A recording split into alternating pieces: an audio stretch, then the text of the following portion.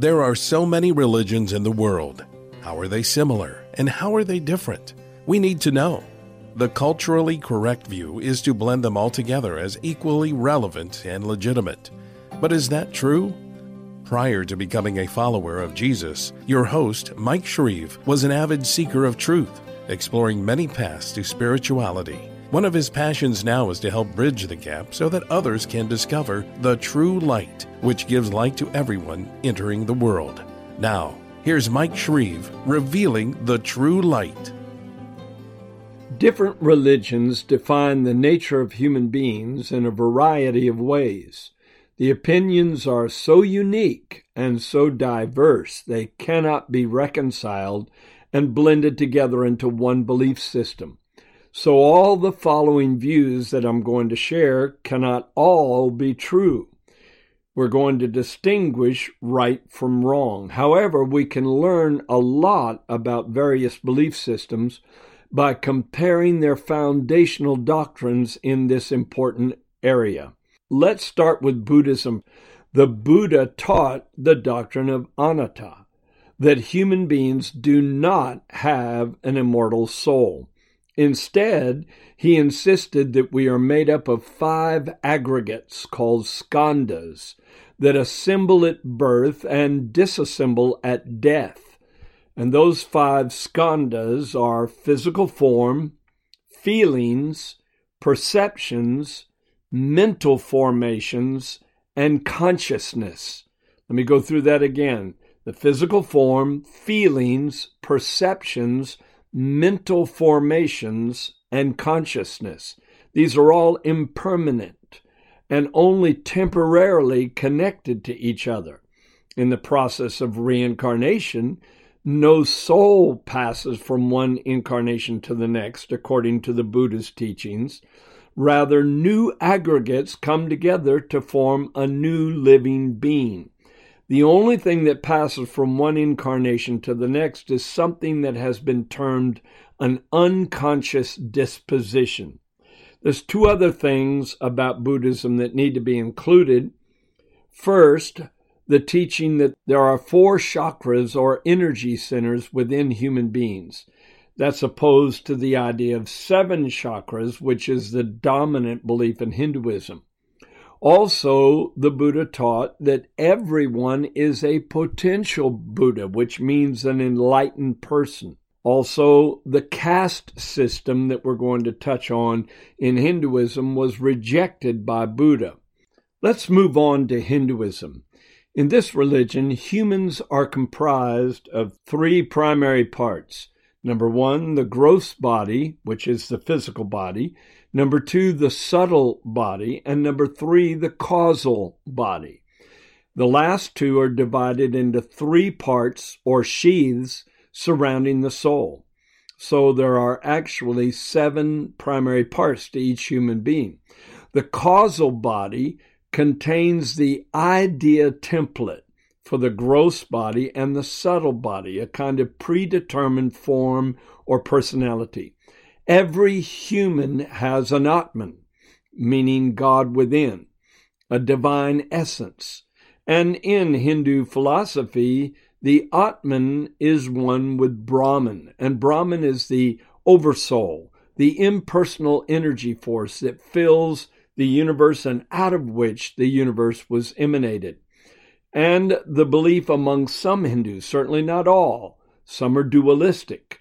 They do not believe in an ultimate reality that is impersonal. But most Hindus tend to believe that Atman and Brahman are one and the same, that the individual Atman in every human being is a manifestation of God, an emanation of God. However, when the Atman is personalized, when it becomes an individual human being, it is then called a jiva. That's Jiva. The Atman is not confined by time, space, causality, name, or form. But these 5 things bind and, in a sense, blind the jiva, creating a condition of temporary delusion. the individual believes that he really is or identifies with the human personality and body and name assigned to him or her. And so that has to be overcome in order to achieve an enlightened state. All right, what about the yoga school within Hinduism? In that part of Hindu theology, human beings are described as having 7 chakras. Chakras are energy centers. They've never been proven scientifically to actually exist. However, many believe they are literal. 7 chakras are energy centers within the spiritual makeup of a human being. The one that is most recognizable by people, or the one that is most well known, is the third eye, which is supposedly positioned in the middle of the forehead, and above it is the crown chakra. Also, it is taught that there is a coiled energy, a divine essence at the base of the spine called the Kundalini, which is a word that means serpent power, which is a reference to its coiled position, like a serpent is coiled. But then, like a serpent strikes, it rises up through the spine and through the chakras, through various processes like yoga, asanas, and pranayama, which are breathing exercises, meditation, and various rituals, and mantra yoga, which is the chanting of mantras. Through all of these various religious practices, the Kundalini is supposedly aroused until it merges with the crown chakra, and that's when God consciousness is attained. But that means, within the framework of Hinduism, a conscious awareness that the individual actually is God, that Atman is a manifestation of Brahman, which is the antithesis of the truth in Christianity, the absolute opposite of what Christian doctrine states. But we'll get to that in just a little while. Let's also visit something called the caste system in Hinduism. I believe it's important to just touch upon it. According to teachings found in the Bhagavad Gita, in fact, Krishna states that he actually originated the castes. There are 4 different divisions. First, the Brahmins, who are the priests, the Kshatriyas, which are the nobles. Third is merchants and farmers, and the 4th is Sudras, who are manual laborers, peasants, and servants. Supposedly, according to their teachings, these originated from 4 parts of the body of Brahma, who is the creator god. The Brahmin priestly caste proceeded from Brahma's head. The nobles, or Kshatriyas, came from his arms. The Vaisyas came from his thigh. And the Sudras, the servants, came from his feet. And then far beneath the Sudras are the untouchables, Harijans, who were rejects from the social order altogether. However, Mahatma Gandhi referred to them as the children of God. And he sought in 1949 to have the Indian Parliament make the practice of assigning people to various castes an illegal thing. However, it's still very much a part of Hindu belief and culture. Now let's move on to Islam. Islam teaches that human beings are bipartite, meaning they have 2 parts, a body and a soul.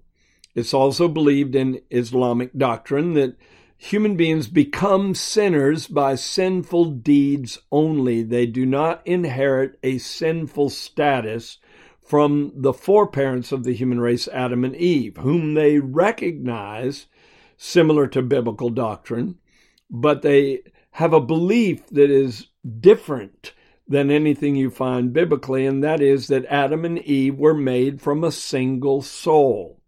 That's unique. Let's move on to Judaism. Jews do not identify the serpent in the Garden of Eden as Satan, nor do they believe that Adam and Eve's transgression in the beginning caused a fallen state into which human beings are born. automatically stained or contaminated with something that in Christianity is called original sin. Human beings instead have two different inclinations.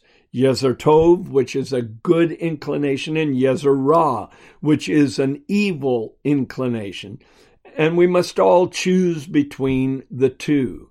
But human beings are born basically good, and they can become good people if they choose to.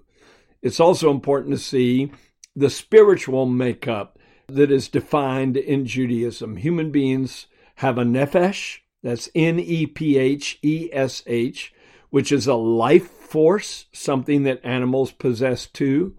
But human beings also possess a neshama, which is what entered into Adam with the breath of God when he became a living soul.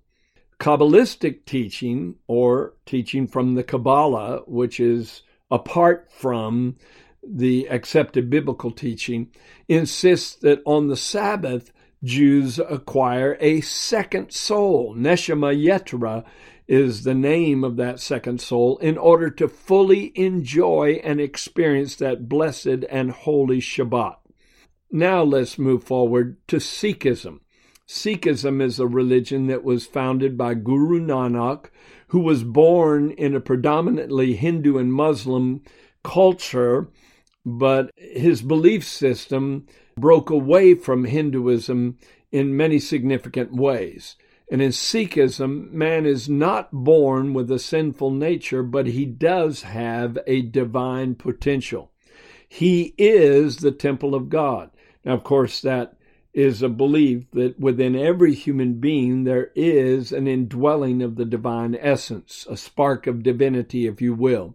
Unique to Sikhism, though, is the belief that there are 10 abodes within each human being. 9 of those abodes correspond to the 9 natural openings in the body. The 10th abode is the superconscious mind, which is a spiritual opening in which is lodged the Lord, who is limitless and unknowable. In Sikhism, even though it's an offshoot of Hinduism, the caste system is rejected, just as it was in Buddhism. Now let's move to another Oriental religion, Taoism, the ancient religion of China. There are some very, very unique beliefs in Taoism. First of all, in that Oriental religion, the vital essence of creation is called qi. Sometimes it's pronounced qi. And as the qi flows through creation in diverse expressions, so also it flows through the body in varied ways by means of numerous invisible meridians.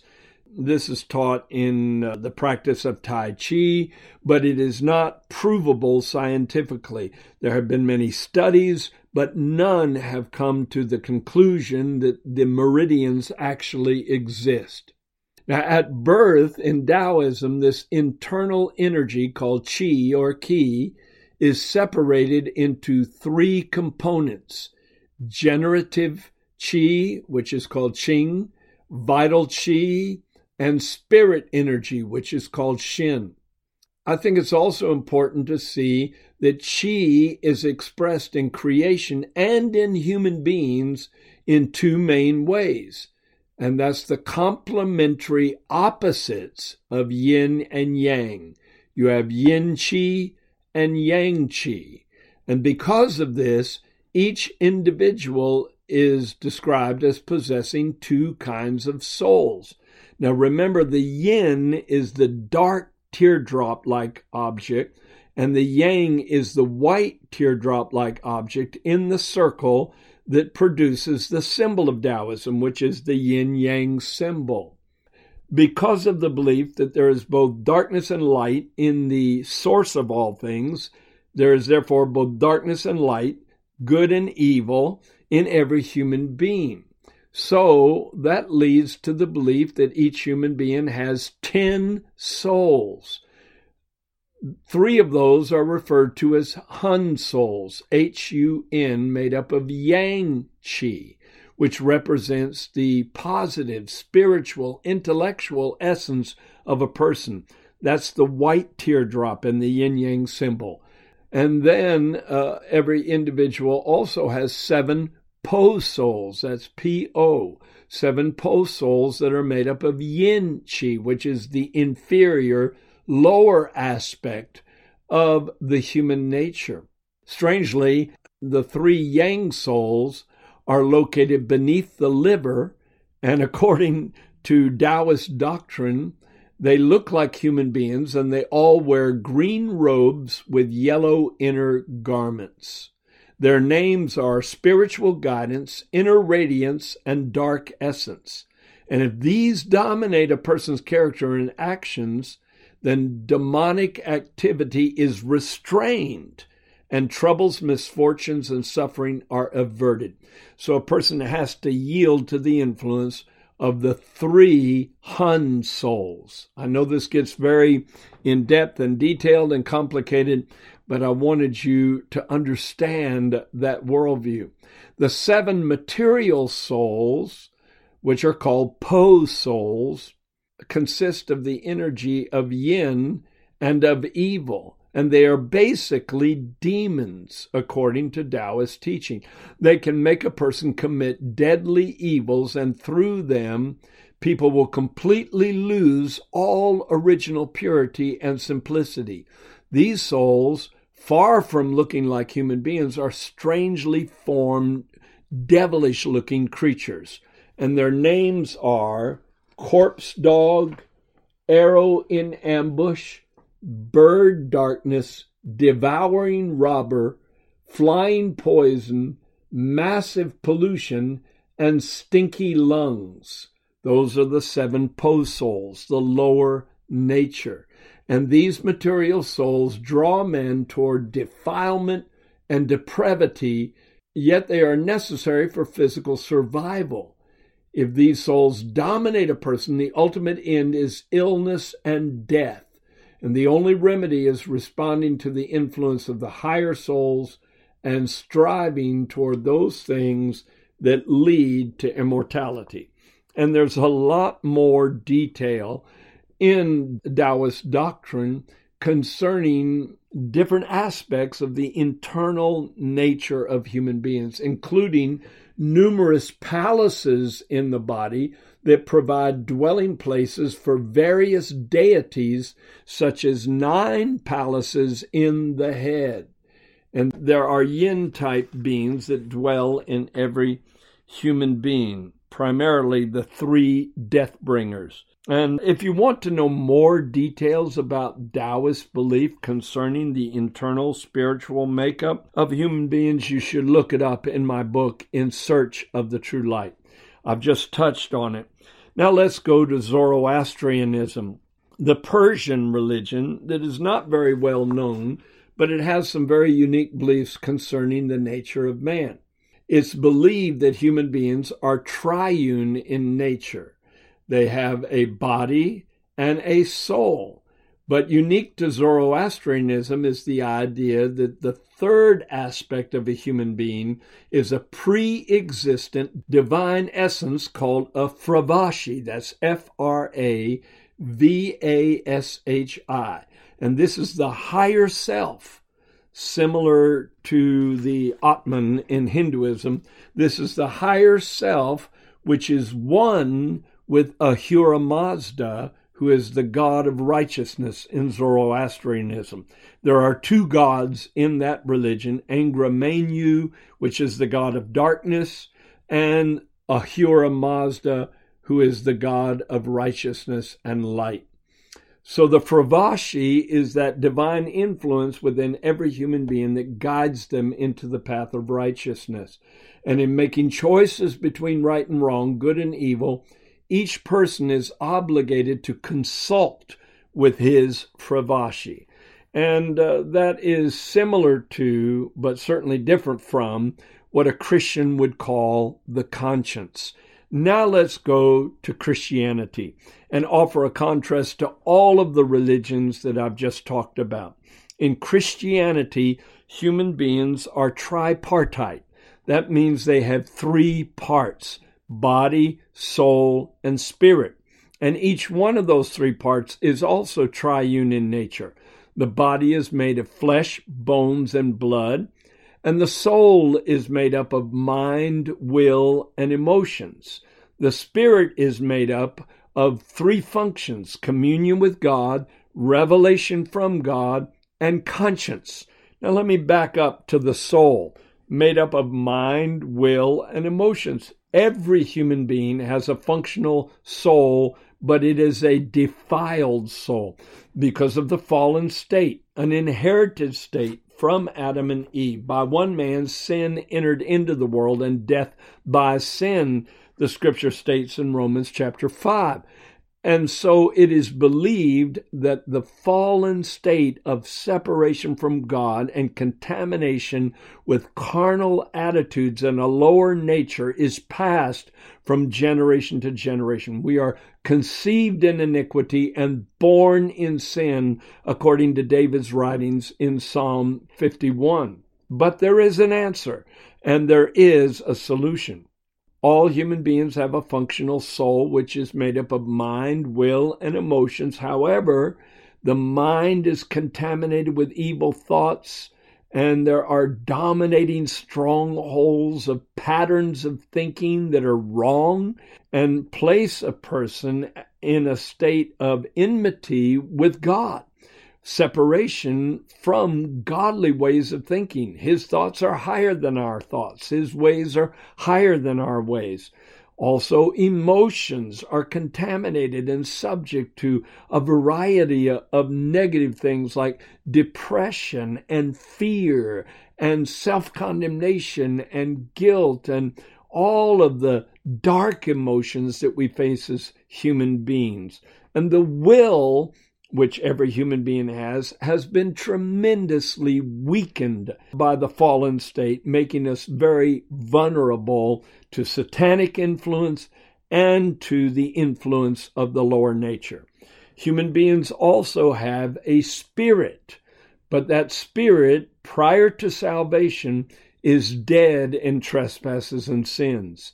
In the Old Covenant, men responded to God's word by trying to live up to the law, live up to the 613 commandments of the Torah, and to be right with God by the strength of human will connected to the truth, which certainly had a beneficial effect, but it was not God's best for us.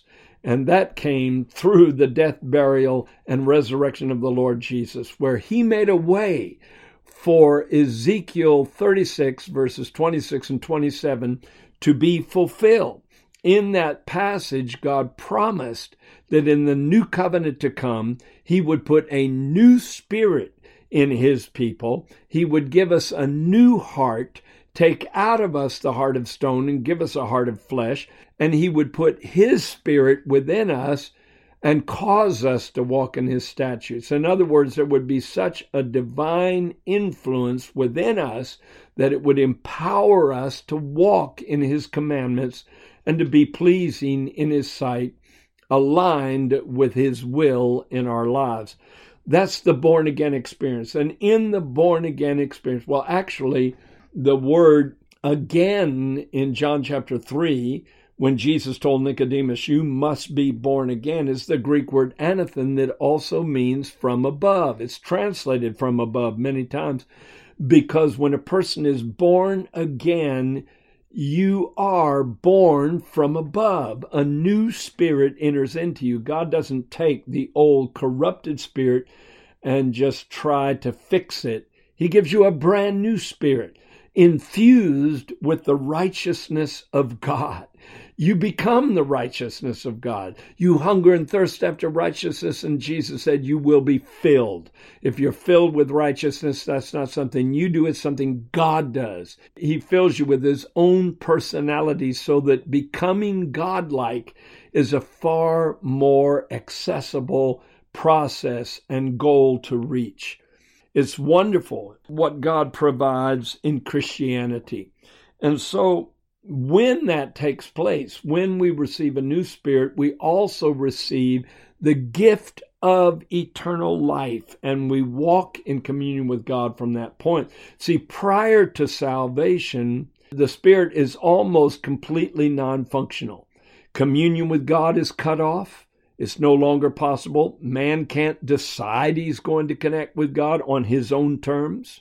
Revelation from God is just about non-existent unless God chooses to bridge the gap, which from time to time he may do. The only partially functional thing in a fallen human being in the Spirit is conscience. And the word conscience comes from a Greek word that means to see completely. The very essence of the meaning of the word, though, is co-perception, which means you learn to see things like God sees things. Now, in the fallen state, the conscience is like a barely burning ember where there used to be a raging bonfire. But when you get saved, the Bible says the conscience is purged from dead works to serve the living God. So it's reawakened to a sensitive state where you become far more sensitive to what pleases God and what displeases God. Now, I'm sure you can see that the Christian point of view, the New Testament revelation of the nature of man, is far different than the other religions that I've mentioned. And let me give you two other scriptures that verify this point of view. 1 Thessalonians 5:23 says, "Now may the God of peace himself sanctify you completely, and may your whole spirit, soul, and body be preserved blameless at the coming of our Lord Jesus Christ." So there you have the triune nature of man verified in Paul's epistle to the Thessalonians. Also, in Hebrews chapter 4, verse 12, the writer of that epistle says, "The word of God is living and powerful, and sharper than any two-edged sword, piercing even to the division," or the King James says, "the dividing asunder of soul and spirit, and of joints and marrow, and is a discerner of the thoughts and intents of the heart." So the Word of God enables you to distinguish between what is soulish and sensual and what is from your spirit, or what is spiritual and needs to be pursued in your life. Prior to salvation, the Bible said at that time you were without Christ, being aliens from the commonwealth of Israel, strangers from the covenants of promise, having no hope, and without God in the world. That's Ephesians 2:12. So when you are without God, your life is primarily motivated by the soul, and the soul will carry you into darkness if you allow it. But when you are regenerated, then your life is infused with the presence of God, and your spirit can be the primary guiding force of your life with the indwelling of God's presence in you. That's the scenario we need to go after. That's the goal that God sets before every one of us. If you've never been born again, you should ask the Lord Jesus Christ to come into your heart. Ask Him to wash you in His blood, and ask Him to give you this spiritual rebirth, and it will bring you to completion and fullness and fulfillment in your life. Thank you for joining Mike Shreve today on Revealing the True Light, and thank you for opening your mind and your heart to the truth. Be sure to subscribe on iTunes, cpnshows.com, or wherever you listen to podcasts so you don't miss new episodes. You can explore the beliefs of many world religions more deeply by ordering Mike Shreve's book titled In Search of the True Light. We also invite you to visit our website, thetruelight.net, and sign up to be part of our global internet family.